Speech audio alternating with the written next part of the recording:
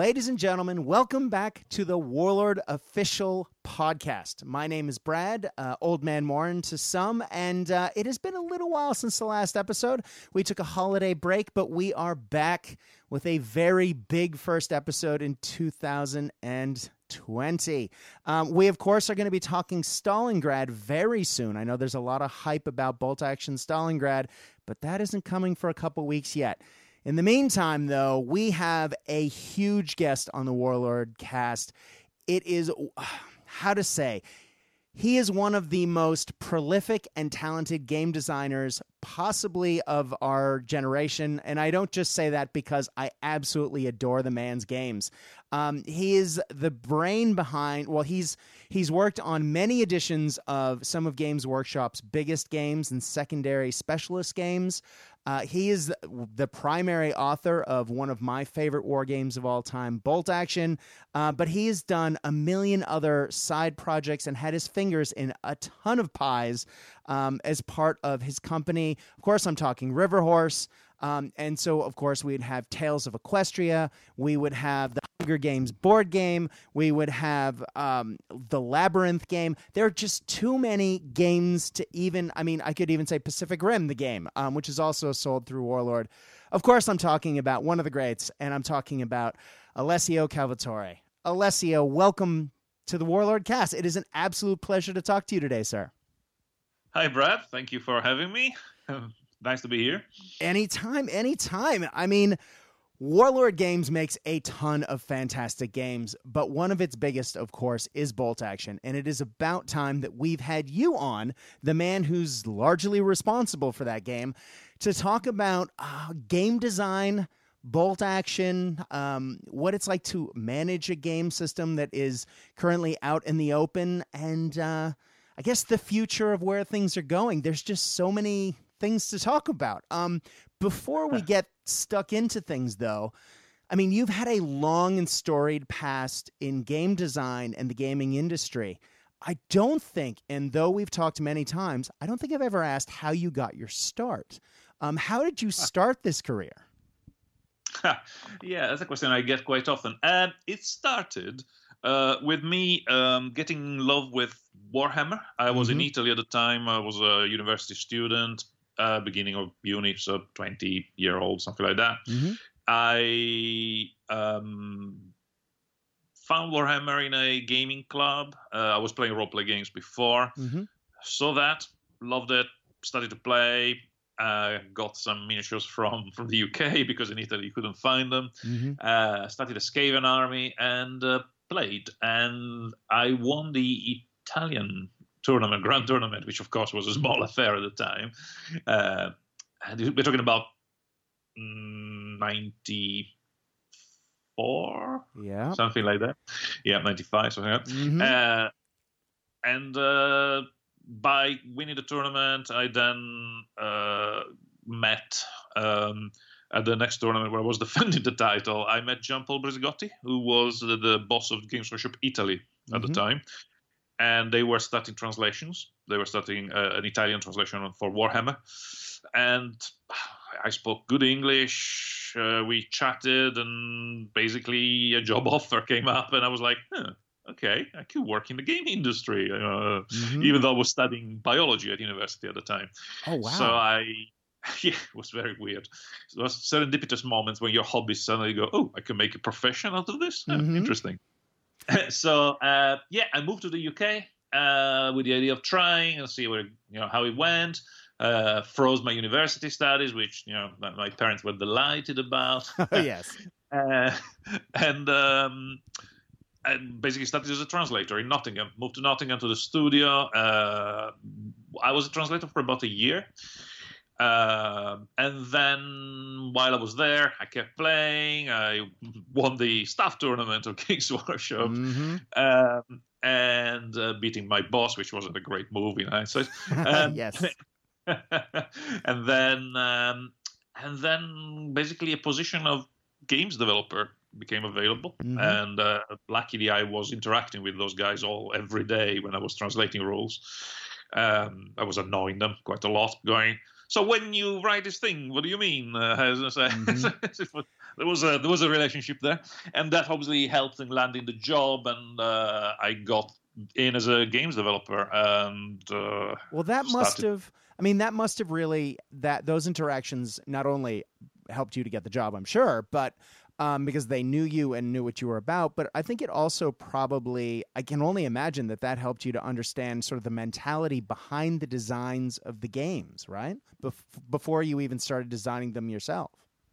Yes, I mean, I was very lucky in my senior colleagues were fantastic people, and they taught me a lot. You're right, I learned a lot from them. I mean, I was working directly under Rick Priestley. I had colleagues like Jervis Johnson, Tuomas Pirinen, Gav Thorpe, Andy Chambers. It was Nigel Stillman. It was great. It was a great environment, and all those people are really nice, and you can learn from them. And they're very, so basically, I learned on the field of battle. Yes. And it was a very important moment in teaching me and learning what I learned about games design from really nice people and really talented people. If I can take a second to sidestep, I'm going to answer a very frequent listener question about myself here. So I'm going to take a 2-second tangent and I will bring it right back. So I also was hired out of the Grand Tournament circuit, and I also attended the very first U.S. Grand Tournament, which I believe was the first year the Italy Grand Tournament that you're discussing. I played as a couple of years and got a reputation. They actually started giving me an award as the biggest knob, which was, and they gave me a giant orc head, and it was the loudest, most obnoxious, most fun guy to play. It wasn't best sports. It wasn't anything else. And I think my highest placing was 21st. So I never was quite as good as you, clearly, but they did see me, and we played board games because we used to stay in a hotel because the Grand Tournament was entirely within a hotel, and you would come and stay. And because I was flying across country, I always stayed the night and then flew out the next morning, meaning that after staff packed up, we all went to the bar and played board games. And so I got to know everyone, and I was hired there as well, much to my parents' chagrin. And just like you, except I was hired into the corporate sales division. But when I beat my boss, it was the acting CEO of the U.S., who you might know as John Stollard. So, yes. So for those wondering how I got this podcast, I've worked for John Stollard, owner and the CEO of Warlord Games, for a very long time. So anyway.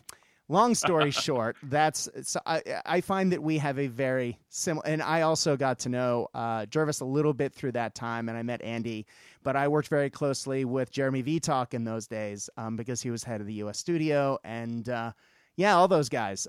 Dave Taylor was my roommate, and very small world. Anyway, let's move on. So I'm sorry. Yeah, sorry. You say you were not quite as good as me, but on the other hand, I think you were probably a lot nicer than me. I think in that period, I was I don't think I was any fun to play against. I was, very much a serious power player. I like to think I never cheated, but certainly I pushed the rules to the limit. Well, and. That would help you later in life, though, wouldn't it? I mean, as you start to write these games, as you start to sit down to develop these games, you have to be, and I know that you also enjoy a good narrative game from our previous conversations. So to take both of those parts of your personality, if you will, to encompass a wide span of gamers must be quite the challenge. And the fact that you've actually sort of been both of those people, I think, probably helps you with that, doesn't it? I guess it certainly give me experience of what the power player is looking for or trying to do with the system, pushing the system to the limit. So that certainly is formative. And on the other hand, it also taught me that not everybody enjoys that kind of gaming. And I think the most important lesson that I learned there was that a good player can adapt is playing his or her playing style to the opponent, and that's the way to have fun. If you're facing somebody who's really serious and like a power player, and you can play it to that level and right. Enjoy the game as if it was a chess game or something like that, that's fine. if you meet somebody who actually likes narrative, fluffy, friendly, almost role play game style, and the outcome doesn't really matter as long as it makes a good story, and you can do that. You can adapt to that and play for fun, and if you can be flexible and basically make it a good experience based on feeling the vibe from your opponent. I think that's the great player, is a player that can play both and adapt to the opponent effectively. Yeah, I agree. I could not agree with what you just said more. I think that really is the mark of a good player. But likewise, the game system would likewise. I mean, there are games that are written for fluff purposes, and there are games that are written for more hardcore modes, and then there's everything in between. And I think as a game designer, I think you'd have to be cognizant of that when you sit down to create a game. And I guess, given how many games, I know you started by working on game systems that were already developed or in development as part of your time at Games Workshop, but once you've left that and gone to work, consulted with Warlord around Bolt Action, worked with Mantic about Kings of War, and worked on your own projects, you would have to start from scratch. And that is a very different experience. So when you sit down to plan these things, so can you talk to us a little bit about how you approach that in your process? Yeah, actually, there was what you were saying about some games I've written more for a relaxed style, and some are more competitive. That leads perfectly into your question. When it came to Bolt Action, I remember John Stallard, Rick, Paul Sawyer, and I had a series of meetings, starting with meetings in pubs, then in offices and stuff, but where basically we were talking about what kind of game they wanted and what the experience should have been like. And I remember that they were specifically told me, well, we would like you to write this because we would like this game to be tournament friendly, as in playable competitively. Because Rick said, if I write it, I'm too nice. And because he wrote fantastic systems like Black Powder, Hail Caesar, which are not very tournament friendly, but they are fantastic to play, with a bunch of friends. They make some very narrative games. And it was almost like is one step towards the role play element experience, which I play that regularly with the Perry twins, and it's it's very good fun. It's just obviously not written for tournament play. Right. While Bolt Action, indeed, they said, "No, we'd like you to write it because you have that edge of nastiness that is required." I was like, "Okay, thank you." I don't know if it's a compliment. Thanks, I think. Yeah, exactly. But so we planned it. We planned the experience really by asking. That's what I do normally when I work for hire. When I do work for hire for companies, there's a first phase where I would bombard them with questions. I would go, right, how many players? How long is the game? How many miniatures do I have? How many units do I have? Because that's the most important thing is, like how many elements am I controlling? And the element could be a single thing if it's a skirmish game, or the element could be a unit of things if it's a bigger game. So I'll ask tons of questions, and we discuss them. And often by asking those questions, there are things that the actual person that is commissioning the game haven't thought about. And you're going to go, oh, we didn't think about that. Oh, how many hours should it last? Okay, how much math there should be in there? Do you want modifiers? You don't want modifiers. So are the dice roll modified, or are the dice rolls? What dice do you use? So it's all that kind of briefing session to understand, define the thing you're going for in the first place. So that's very important.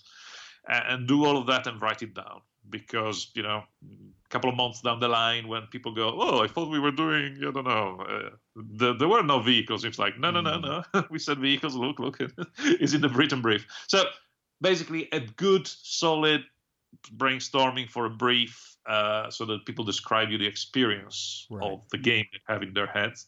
And by describing it, they also realize a bit more what they want. I found in the by doing this for several. Yeah, I hadn't even considered that the customer may not know what they actually want until you actually get through that process with them. But that would be crucial, wouldn't it?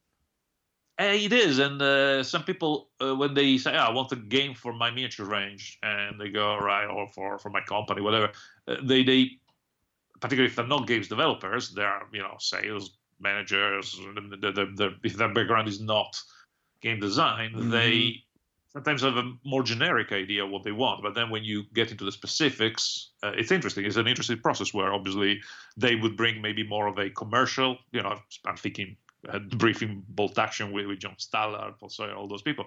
John Stallard would go, I want to sell this many boxes with this many toys in them. And I go, right, how many men in a box? And they're like, we can put, I don't know, 10. I was like, all right, so can we make, so the unit squad, the unit size should be 10. It's obviously being a historical game, you also have to base it on historical consideration.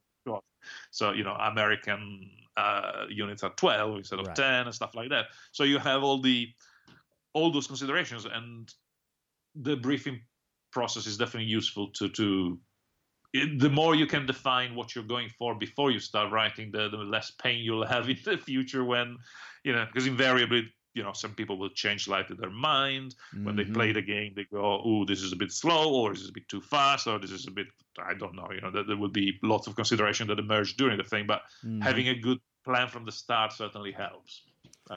Nice. Well, that's very in depth. So I guess the next question is, where do you go from there? You have sort of a synopsis put together, a brief, as you said. You have a general idea of where you're going to go with it. What's the next step?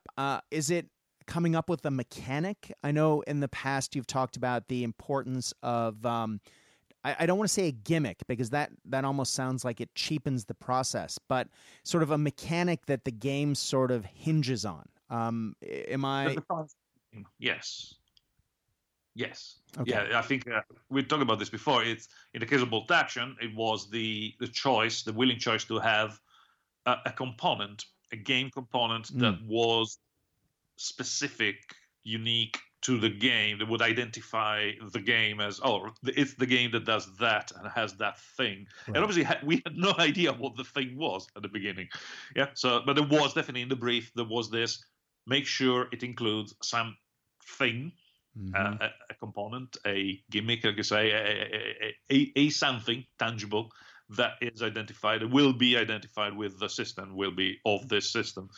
And actually, that's what led me to start to think about the command dice, the order dice. But the idea was, okay, so I thought initially, this is just a marker. And I had cheats for the activations. And I went, wait a second, can I put these two together? Could a marker be the cheat? And therefore, you draw the dice instead of drawing cheat and having a marker. So the old bag with the command, with the order dice came about. And actually, like you do, the process, what you're saying, you're asking what the process is. Obviously, you take the brief once it's solid, then have a good think. And then you do a first phase, which is the design phase.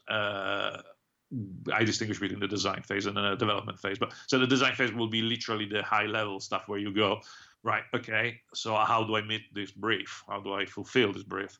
And obviously you think about experience of other games you played and things that you loved in those games, I think you didn't like in those games, and try to go, right, if I had to do the best game, what would it be? And how would I marry all of these things and create something that fulfills this brief? And so the first phase is definitely you just jot down some bullet points of rules. You don't write them all in longhand. You start with a skeleton of bullet point and then get playing. Obviously, you start to push toy soldiers around the table, because that's possibly the most important part. Right. If it's all abstract, you often just don't get anywhere. So play some soldiers, push around, get a feel for it, and after a period of trying those, you go, right, this works, this doesn't work, and eventually, I remember, for example, for Bolt Action, we started to go, what if each unit has a number of dice in the bag, not just one dice per unit, so that you have, some units contribute more dice, other less, and again, it was quite cumbersome, so we went, no, stick to a simple one unit, one dice system. So I was trying. What if the thing in the bag actually identifies which unit is activated? Because that saves thinking time. On the other hand, it removes that choice, which is very interesting. So basically, it was all trying different iterations of these ideas until you're kind of happy with the with the system, you play it with your customers, which, I look at it as an external consultant, but it could be that you're just an employee of the company, and your customer is still, is your boss. Mm-hmm. So you still have a customer relationship. So you have to do what your customer says. In this case, your boss, or in the case, the people that hired me as an external consultant. But so once you have your proposal, you play with the customer and to see whether they're happy with the brief is fulfilled. That's what the game does. Mm-hmm. And everybody is having fun. You go, right, we got it. Once you get to that place, and it may take several iterations to get to that place, of course. Mm-hmm. Then that's when you go, right, now I have to write it properly. Yeah, exactly. Well, I just the way you're speaking, it had never occurred to me that because Riverhorse is in and of itself its own company, and because you are a consultant, you actually have a very difficult job. And I guess I'll get to this when we get to FAQ writing later, because you're almost answering to two sets of customers. You're not only answering to Warlord, who were the people who hired you originally, but then to the gaming community that plays the game. That is I cannot imagine that is an easy job. No, it isn't. It isn't indeed, because sometimes actually what the community seems to want and what the company that puts the game out want are not the same thing, and you're kind of caught in between. It's like, what do I do? Yeah. Oh, but that's fascinating. In a way, as a consultant, you're right, is difficult. But on the other hand, my principle is I'll do what the customer says. So ultimately, it's not my game. So the ultimate decision is the companies. Right. And that actually is quite influential in FAQs. We'll talk about it later. There are bits when you say, I wouldn't do this because of this reason, but I understand why you're doing this because of this reason. So, if you want to do it, let's do it. I mean, it's your game. It's not, and which is, after all, it's important to understand it's not my game. If I write it for you, it's your game. Right, so I have to do what you say, ultimately.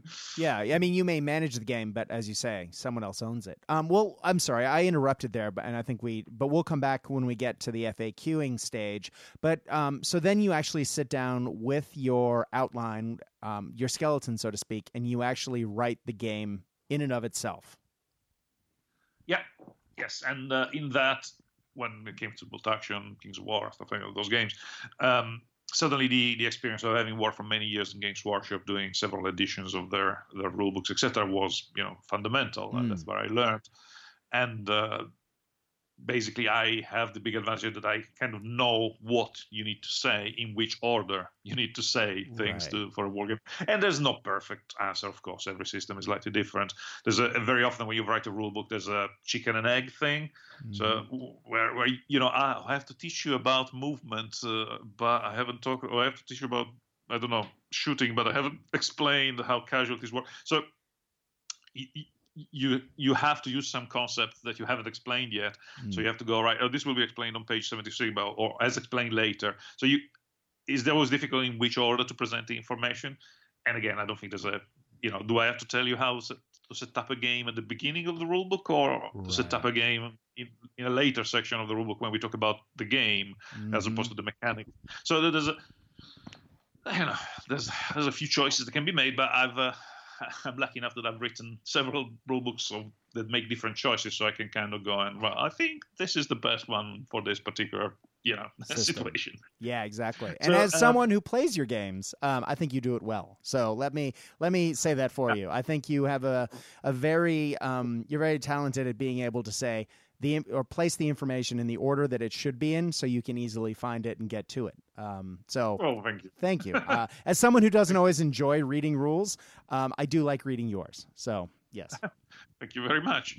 When you said somebody who plays the game, I mean, I think an important part of it is that also I play games still. I not as much as I used to, of course. I'm older. I have a family. I have a young daughter, etc. So my time is not quite what it used to be, but the amount of time available. But I have a company to run as well, so exactly. Plenty of stuff to do. Not as much time for gaming, but I do try to keep playing. I think that's an important thing, because then your experience becomes a bit more hands-on and less abstract, let's put it this way. Absolutely, absolutely. So once you have your basic rules written, where does it go from there? Yeah, so you write it longhand, and then basically a process of development starts. So we go from the design phase into the development phase, where basically you have to be disciplined. I mean, in this stage, discipline is really important. You have to go, right, okay, I've written it. This is version 1, for example. Right, version 1, print it, have it nice and there and solid. And then play games, make notes during the games. Resist the temptation to change things on the fly, because it's easy when you play testing to go, oh, let's try something different. Let's try this. And you keep changing the thing that you have written all the time. And therefore you invalidate things. And because, in a rule book, you change one thing and that changes 3 other things in different parts of the rule book. You change how you. So it's very important. I think discipline there is very important, of just going, right, take this game, play it as written, make notes, play several games, and then go, right, stop. Now we do a review phase where we go, right, look at all these notes, discuss with somebody. Important to have somebody to discuss things with. And obviously with Bolt Action, I was very lucky having Rick Priestley. Just a nice guy who doesn't know much. No, of course, Rick's also one of the greats. So the fact that the two of you were able to collaborate, I think, is one of the reasons why Bolt Action is such a special game system.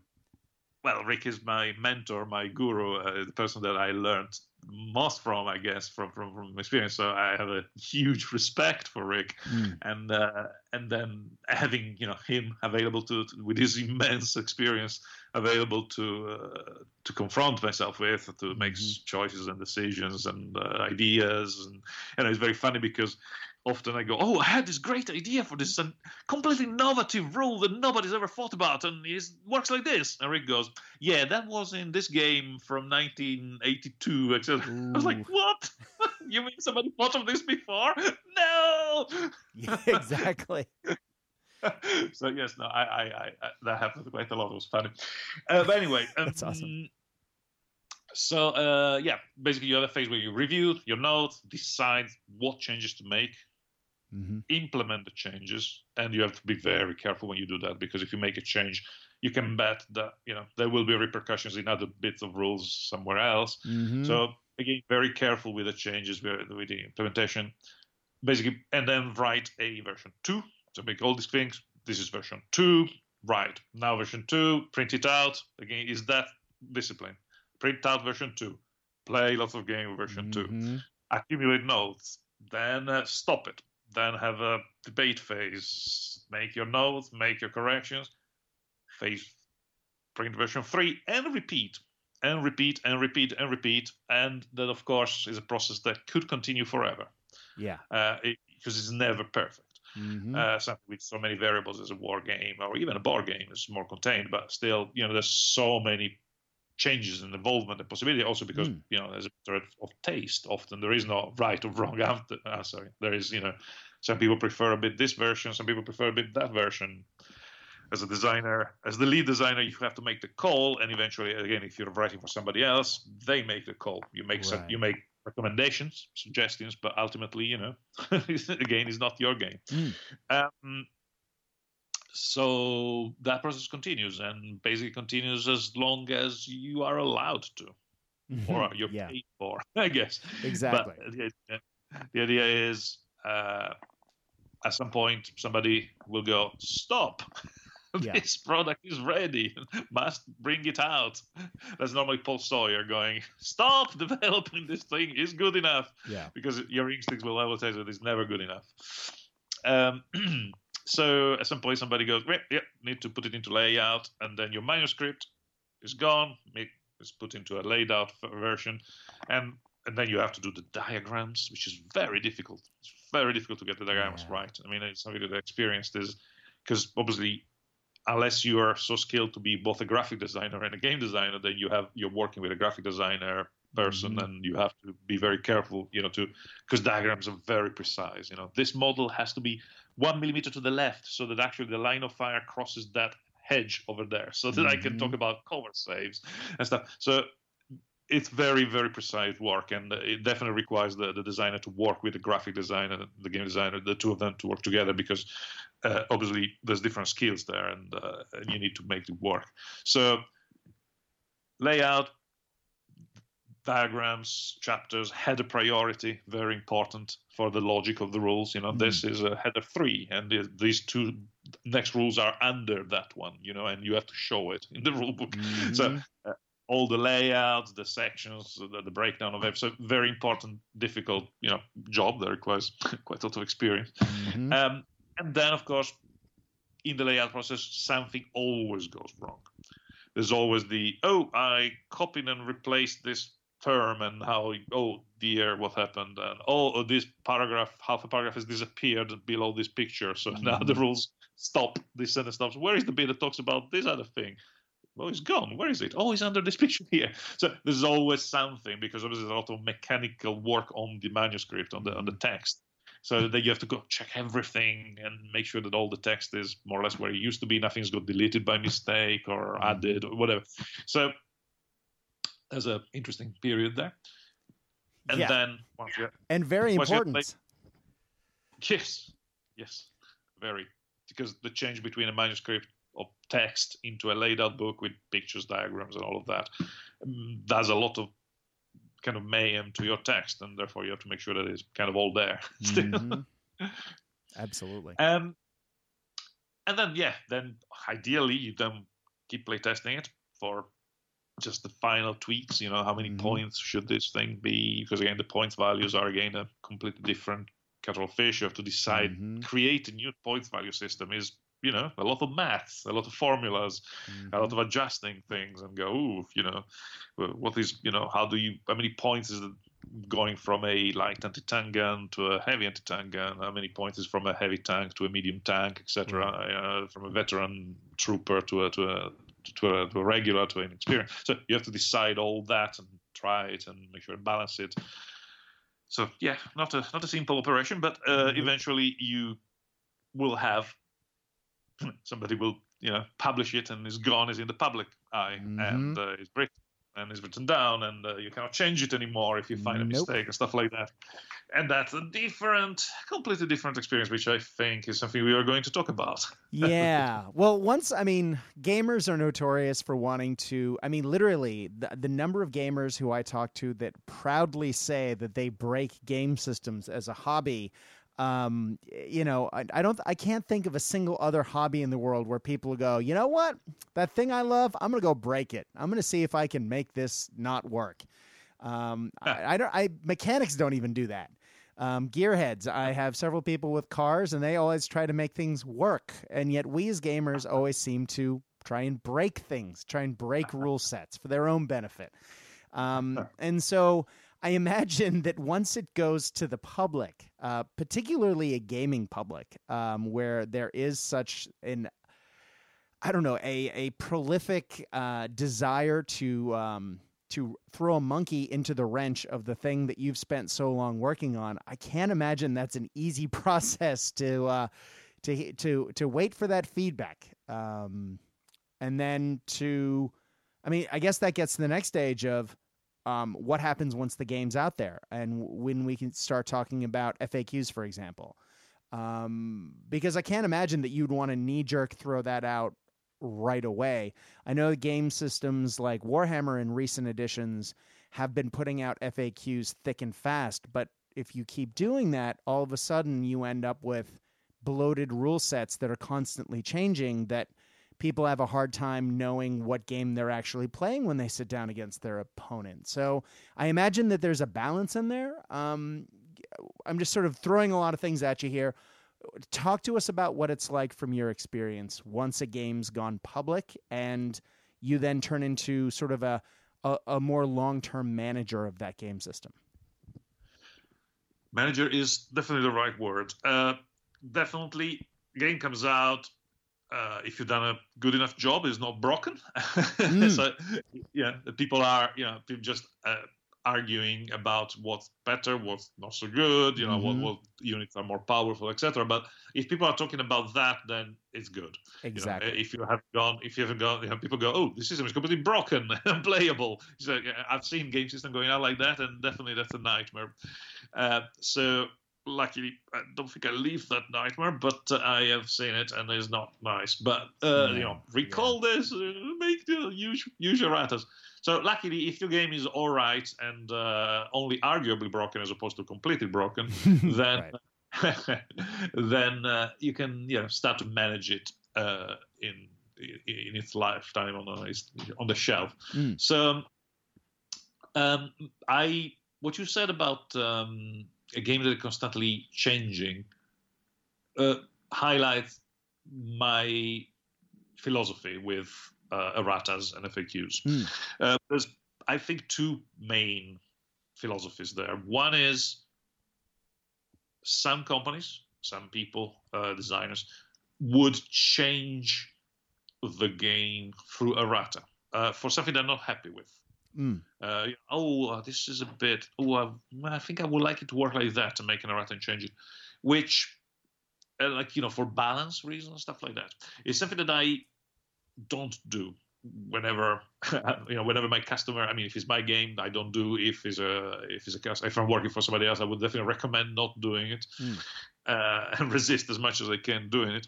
Is because, in my opinion, erratas and FAQs are to be used only to clarify things that are not clear, genuine mistakes, things that are obviously not working, as opposed to, this could be better like that, or let's change the balance, let's address this more abstract, more arguable issues. For example, if you say it says this is 17 points here, and he says it's 20 points in this other book, etc. That's clearly an errata. So is it 17 or is it 20? Kind of thing. Yeah, exactly. Simple. When there's a bit in a rule that says, you can do this when you don't have a line of sight, and the rule that says you can do this when you do have line of sight, and you go, right, well, these are clearly contradicting each other. So which one is it? Do you need line of sight or not? And that's the errata. Perfect. Like, yes, you do. So this bit here that says you don't is wrong. So that, if it could be just that, I think that would be my ideal situation with errata and FAQs. I only, and again, specifically the difference between an errata and an FAQ in my head is an errata is literally the text is wrong. It is replaced by this text. Yeah. So it doesn't say 22 is 25, or it doesn't say you don't have, change it to you do have. So literally a change of the text that fixes this text replaces that text. FAQ is a bit softer. It's maybe a rule that, because of commas, because of the way the sentence is written, could be read like that or like that. Is that classic example of was it the panda that eats, shoots, and leaves? Yes. Eats, shoots, and leaves with commas is very different from eats, shoots, and leaves without commas. Then the FAQ is a bit more like, you explain this rule could be read like that, could be read like that. I know what the intent is. This you should read it this way. So it's slightly fluffier than an errata. If in some cases there will be, so that is my principle. And what I do normally do is when the game is out, because I play the game, because I look at the community feedback, social media, normally Facebook tends to be my choice.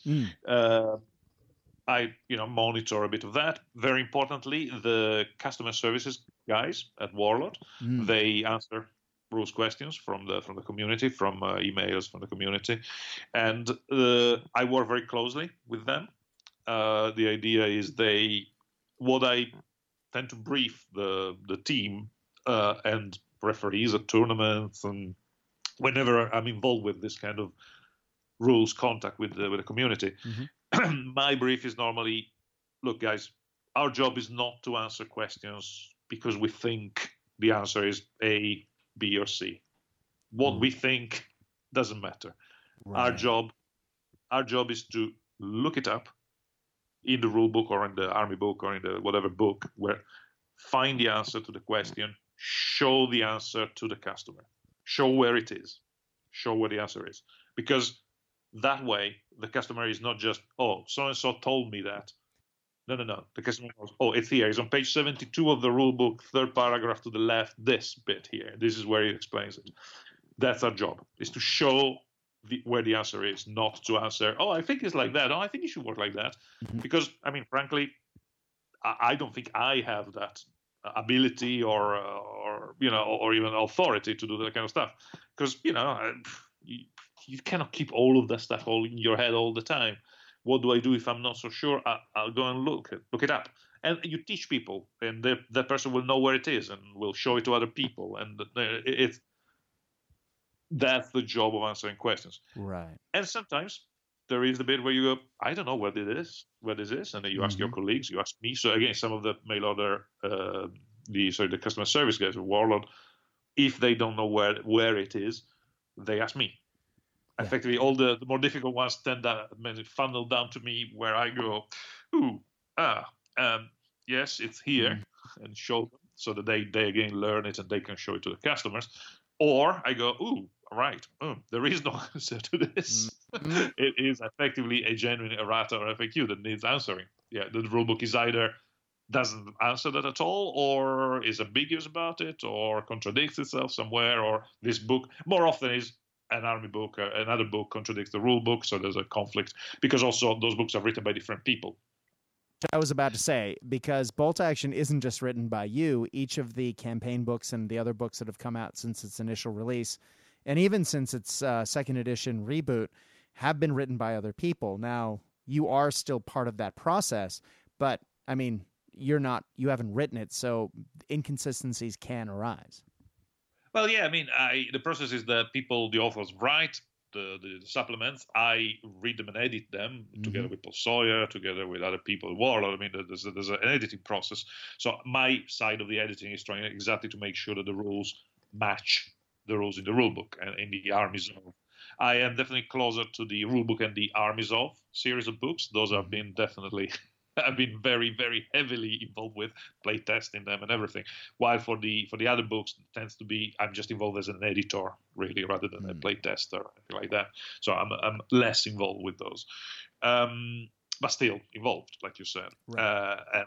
But on the other end, there's so much text, so much pressure that obviously you cannot spot every single thing. Something you will miss. You go, oh, did he say, this word as opposed to that word? I missed that. Damn. Kind of thing. So, we're all humans. We make mistakes. Also because your brain is fantastic at tricking you, making you think you read something where you actually haven't, because you're not reading carefully enough. I think I found that actually, as an aside, translating things is fantastic from that point of view. When you're rendering a rule in a different language, your brain does a very different process. You have to understand every word, and so actually translating things is fantastic for spotting inconsistencies. I remember that from being a translator. But anyway, it's funny you say all this. As a primary school teacher in my day job, I've literally been teaching revising this week, and it's a lot of what you're saying rings true. So yes, it's funny how that as the English language or any language in general just works that way. Yeah, it's the brain, isn't it? When you speak, even you don't think everything you say. You don't analyze everything you say, of course, as you speak, as you read.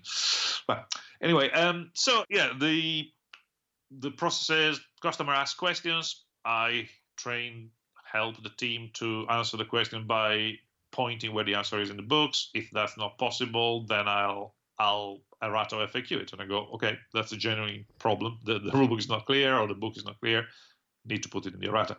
And because we keep producing new books all the time, then the errata and FAQs keeps growing all the time. Because if you have only one thing, it's one thing. But obviously, this is a huge series of books that keeps growing. So, it's an entire section of my bookshelf. Yes, there are a lot of books for the Bolt Action game. by different people, see, with more or less inconsistencies, and because some authors maybe are better in the historical side and not so much in the gaming side, and vice versa. So right. There's definitely styles, different perceptions, different ways to write. So yeah, it's like herding cats in a way. There's a lot of different ways of writing the same rule. It's like, minefields. There's I don't know how many versions of minefields because authors have a different feel for it, etc. And you want to allow creativity and so that people can try different ones, etc. So different variants of different minefields. Jungle, the Pacific, and the booby traps there will not be the same as a big, huge minefield on the Eastern Front and stuff. So it's fun, but it gets obviously a bit of a jungle of rules there. So yeah, we update the rules, the FAQs. So what I do there is I have the latest Errata FAQ that we put out as a PDF, and during the next months after the Errata FAQ comes out, because I interact with the customer service team, every time I tell one of those guys, oh yeah, this is actually an errata because this is not answered in the rulebook, what I'll do is I'll make a note. You can add a comment to your PDF. I'll click on the right spot and put a comment there that says, this is the question, this needs to be the answer. So I make a note of new things that come up. A lot of things are on the new books, but some things keep coming up about the old books as well, of course, including the rule book. Occasionally there's how about that? There's like, yes. Nice. Yeah. But the accumulation of those, keep it about 3 months. I think we committed to do it quarterly now, and basically then add those things into the text, make a new PDF with the new rules in there, with the new errata and FAQ in there, and color them in a different color so that people can see what has been added, and release a new errata and FAQ and start a game. There you go. That's the process. Well, I think this is particularly poignant and timely given that we've recently had an FAQ, just recently, and in that FAQ, I have to say it was because, and it is super handy that the new changes, as you say, are in another color. So it's very easy to find what's changed in the game if you keep up with the FAQs from FAQ to FAQ. And I was surprised, and I guess it occurred to me that I shouldn't be surprised. Bolt Action's been out for quite a while. It is a developed system. A lot of the books have been out for years, and people have been playing them. That there are 25 pages of FAQs for the entire shelf of books that I'm looking at right now. And of those 25 pages, there's less than a page of new material in that FAQ or updated material, maybe 3/4 of a page. So I was surprised at how little actually needed FAQing or changing. And I guess that's not surprising given sort of how good game or what a good game Bolt Action is to start with and what pains you guys went to tighten up first to second edition. I think that sells the first edition short. Sorry. Let me rein this in a little bit then and get to my question. Given the scope of the most recent FAQs, a lot of people seem to focus on one FAQ in particular, and that was Tiger Fear. Now, I know, for example, that you don't like to change rules. I mean, you said that before. You like to clear up inconsistencies. You like to clarify things, but you don't usually like to change how things overall work. However, this was an actual change to a rule. Could you talk maybe a little bit about how that process came into being, given that it is a little bit different than how you usually do things? Yep, indeed. And that was an interesting decision there, and a conflicted decision in the sense that basically, like you said, I don't like changing rules, and that definitely is a change because Tiger Fear, though people may like it or dislike it, or quite a few people disliked it in the original format in the German Army book, was not unclear. Right. It was clear. Therefore, in my opinion, it didn't require an errata on FAQ. It required monitoring, and certainly, if we find that was game breaking, then obviously it wouldn't have needed to change in a future edition. But that's the line. That's the line. Is it game breaking or not? And at some point, the pressure from the community and from authors that are writing books for us, so both an external and an internal pressure, there was so much feedback that, again, this came up in meetings, and the conversation of whether we should or shouldn't change a rule by errata, which I am against. But in the meetings, it was discussed. The majority was for changing it, and ultimately, the choice was made to change it. So once the decision has been made, obviously I need to implement that as best as my ability. I mean, it would be stupid to say, "Oh, I didn't want to do this, therefore I'll make a terrible job out of it." Exactly. It's very silly. So I went, okay, right, let's change it. And again, change it how? There were many different proposals on how to change it. It was interesting that, some of the suggestions from the community was the problem really with Tiger Fiera is not so much with the rule, but with the Panzer IV. Right. Which is the H1, the one with the long barrel. So the problem being that is the cheapest tank that can actually carry that rule, and therefore makes it more accessible, because it's a powerful rule, but if it's only tied to models that cost 500 points or more, Tiger 1s, Tiger 2s, etc., big cats, then it's not so much of an issue, because you pay a lot of points for a powerful rule. Correct. It was felt that the Panzer IV was a bit of a, it's too easy to get that rule. So why don't we just take it away from the Panzer IV, was one of the suggestions. And of course, the point is that from a historical point of view, that's, if you wanted, basically, the rule exists because of the Panzer IV. Correct. That's kind of the point. The point is Allied troops mistaking much less powerful vehicles, like particularly the Panzer IV with a long barrel, for a Tiger. Right. And the whole point of Tiger Fiera is you're mistaking this not so scary tank and think it's the very scary tank. Right. So actually, in a way, historically speaking, it should have been the other way around. We should have taken it away from all the expensive tanks, because, of course, a Tiger II is scary, just because it is scary. The same way as a Pershing is scary, the same way Joseph Stalin II is scary. Exactly. It's just scary. I don't need a rule for that. I might just go, oh my God, look at the gun on that thing. How do I kill it? Kind of thing. So the Tiger II doesn't need that rule. What needs the rule is the Panzer IV. Because that's the point of the rule. The rule is, oh my God, I'm afraid of this thing, which is not a Tiger, but I think it's a Tiger. So basically, as if we cannot change it that way, we thought of what else, what can we do? And there were several options. The options I decided for in the end was to limit the range of the rule, because basically I thought the rule in itself is not broken. Let's just make what feels a bit strange is that, and unfair to the people on the receiving end, is of course that Tiger or that Panzer IV is like, on the other side of the table. Unfortunately, I can see it. So my unit here is affected. And there are not really many rules that do that. Normally everything has a certain range, because the game is designed to work on a 6x4 table. That's why, a rifle is 24 inches range. And so ranges are not realistic in proportion to the models. The ranges are designed to work on a table like that.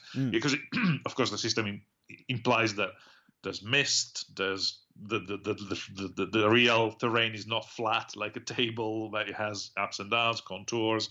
So the idea is visibility is limited, should be limited, and the fact that tank over there miles away can affect my squad that is completely on the other side of the table has no chance of affecting the tank, but is affected by the tank. That was to me the thing that felt more unnatural. So I went, okay, let's reduce the range, give it a range. Rather than reducing it, give it a range, so that has two effects. One is it feels more appropriate, as in this tank is scary, but for units that are engaged with the tank, not units that may not even be aware the tank exists over there. And also, from a game side point of view, it means that your tank has to come forward, has to engage and scare the units that you want to use your rule for, which in turn makes you more vulnerable. Clearly, you become more in range of weapons like bazookas and stuff, and also it becomes easier to outflank you and hit you in the side and Right. the rear. So you're trading some of you cannot just stand on a hill over there shooting your long gun, your long range gun and things and affecting the entire enemy army. So it makes it a bit more interesting to play, to use. And so I wrote that errata, put it down, and actually, interestingly, apart from people that obviously didn't like how it was fixed, there was also an interesting bit of feedback about the fact that I wrote that you can pre-measure. So you can say, if a unit is within 12 before you choose what to do with the unit. And that was a classic. I didn't think it through well enough, or when we played it once, we weren't too competitive with it. We were just fluffy. But of course, from a competitive point of view, the feedback was, but you can abuse this by using it to measure things to other units. So that is all pre-measuring. Though, I mean, it's similar to other rules like the human snap to action kind of thing from the officer. You can pre-measure, but because you can pre-measure to enemies, while actually the officer one you can pre-measure to friends. It feels less aggressive. Yeah.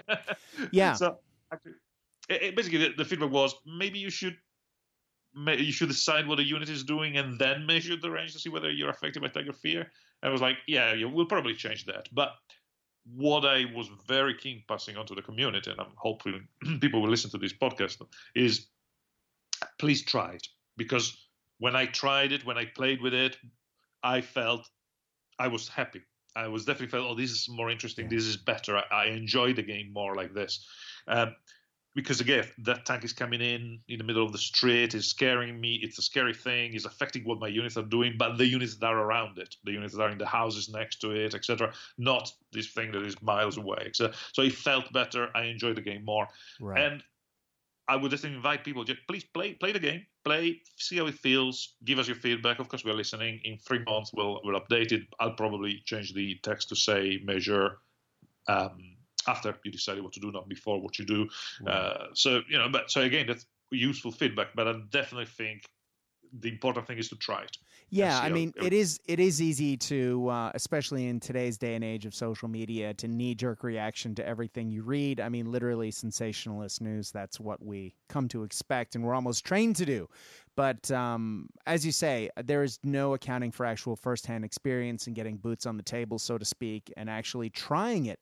And then giving that feedback, because it's one thing to, to express your feelings about something, but whether or not you've actually tried it and then had an opinion about it, it makes a big difference. I mean, it's one thing to read something. It's another thing to actually have experience with it and to find out if it needs fixing or if it actually works the way you've suggested. So, yeah, I think that's a very wise point that you just made, that guys, go out and try it. And then if you have feedback, send it in. True. And I mean, one other bit of feedback that was off there a lot is like, the Panzer IV, should cost more because it has this rule and etc. But actually, again, in terms of the balance of the armies, I mean, so if you think like that, then an American air observer should cost more because it shoots twice, kind of thing. So we don't do that. We tend to leave the army special rules to balance themselves out. Right. So. Yeah. Anyway, so it's an interesting topic. We can talk about it for hours. well, but rather than getting into the nitty gritties of Marines getting stubborn and how amphilet launchers work against vehicles, let's actually take a sidestep and talk about the future. Now, speaking of online communities and vocal chat rooms and social media and Facebook and all of this, there has been occasional rumblings, I think because we got version 2 fairly quickly in the piece. I mean, version 1 was out for Bolt Action, was it 5 years, 4 years before we got the second edition? I'm not exactly. Something like that. But then I think, we still got a couple years left, at least if we're going to follow the same time frame. But a lot of people have been sort of rumbling about mentioning third edition. Now, Paul Sawyer did make a video, and it was put out by Warlord at the end of 2019, saying that is not even a glimmer in anyone's eye. As the man who would actually write third edition, can you talk about your role as manager of Bolt Action and the future editions of the game? Yeah, well, certainly it's not a 100% guarantee that I will be the man doing the next edition of Bolt Action, but I like to think so. And from what Warlord tell me at the moment, I would be. Right, right. Obviously, that will entirely depend on our relationship at the time. Right, but I would like to, and they seem to like to at the moment. So at the moment, yes, I would be the one. And as far as I know, as far as they told me, there is nothing on my schedule, on my brief, or anything for a third edition. There you go. So as far as I know, it's not on the horizon, it's not on the schedule, it's nowhere near, nothing. It is a conversation that you have at pubs and things, and it's not a in the works thing. It's of course it's an ongoing conversation, whether we should, when, how, it's definitely an interesting topic. Like, when you do it, what do you do? Do you just do the rule book like we did for between first and second edition, or do we do all the army books, all the armies of? Because obviously, if you do that, then you can adjust point values, etc. But obviously, if you don't do that, you cannot adjust point values, which is a big difference. It is. So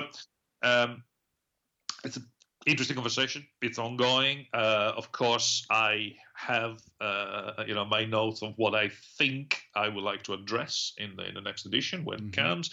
I mean, for example, I think there's always the machine guns conversation, where the machine guns are good enough, not good enough, and between what first and second, we addressed it by adding one shot to the machine guns, and because again, changing completely the way it worked. We tried the extra pinning, etc., but that was too powerful, and everything was pinned everywhere all the time.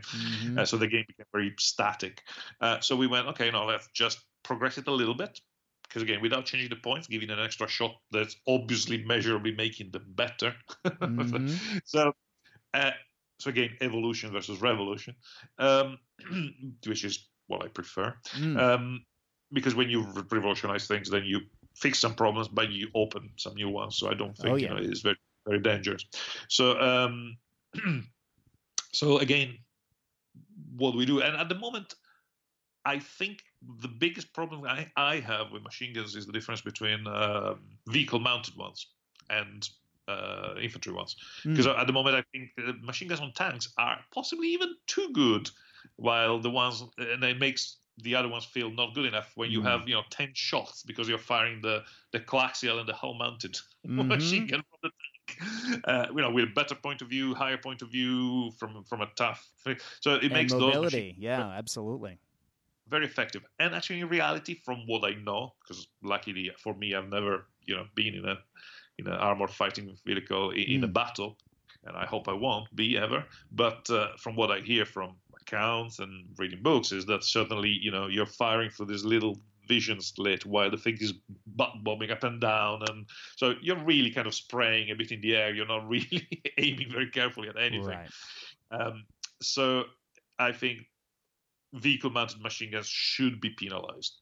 How to penalize them, or the other one should be improved. I mean, basically, I think I would like to address the difference between the ones fired by infantry guys on the ground with a solid fixed base, which means they can aim the fire properly, as opposed to the ones on the vehicles, which are mostly for kind of nowhere near as effective, and therefore. Exactly.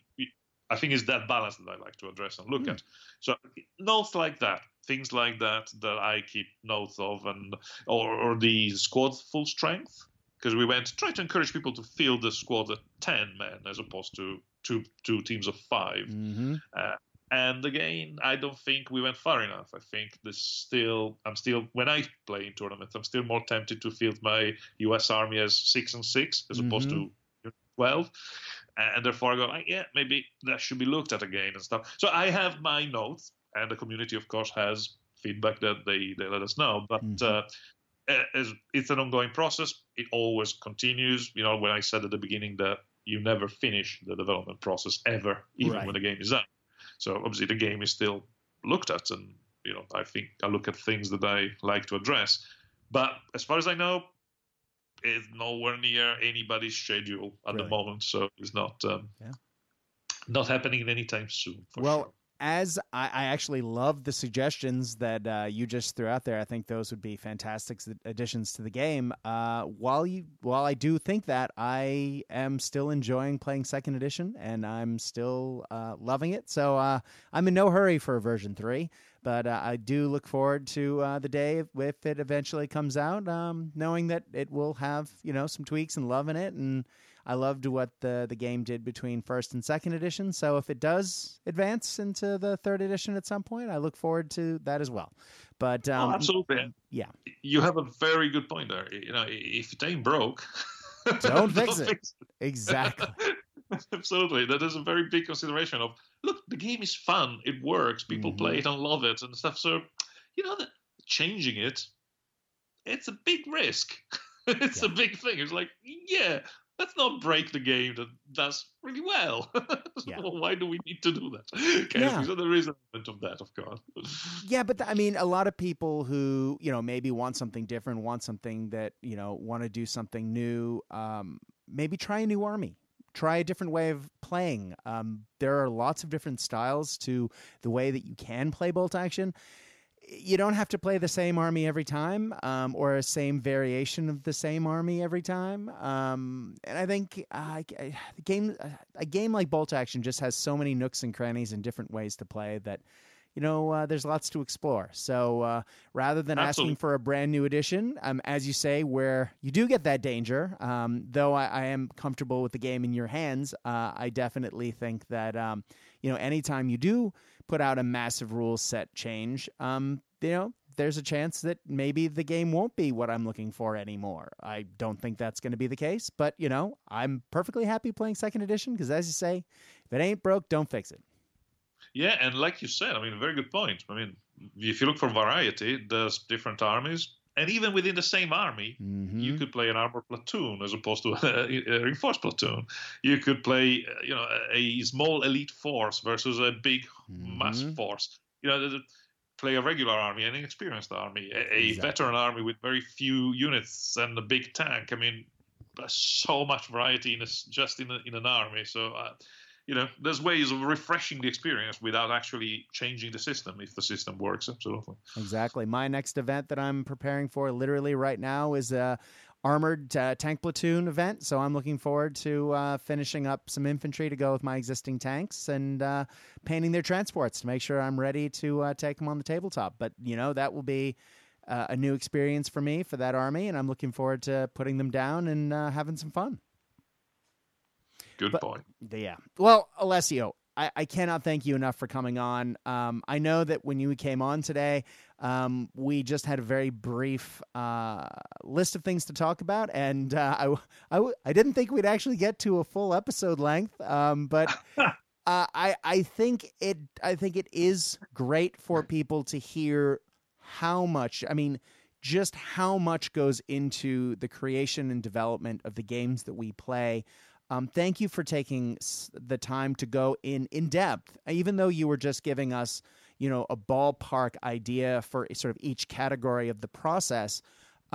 Just your explanation really helped open my eyes in a lot of ways. And I'm sure the listeners would agree that this has been a very illuminating episode of the Warlord Cast. And really thank you for taking the time to do that, because though it is your day-to-day life, some of us may take your process for granted, and hearing you go through it might open up, change our perception of the game that we love, that when we play, and the way we go about playing it. So thank you.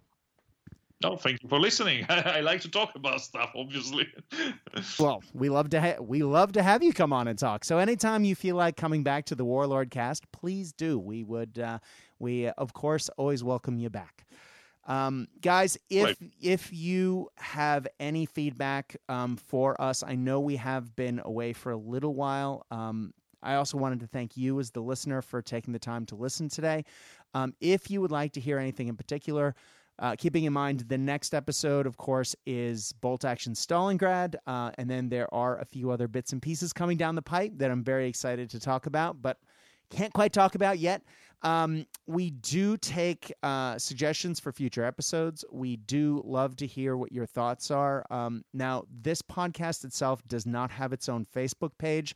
However, if you go to the podcast network that this podcast is a part of, the Cast Dice Network, if you go to the Cast Dice podcast through Facebook, that's CASTDICE, and you message the page, you will get one person, and that one person is me. Hi, my name is Brad. Thank you to everyone who has been sending messages.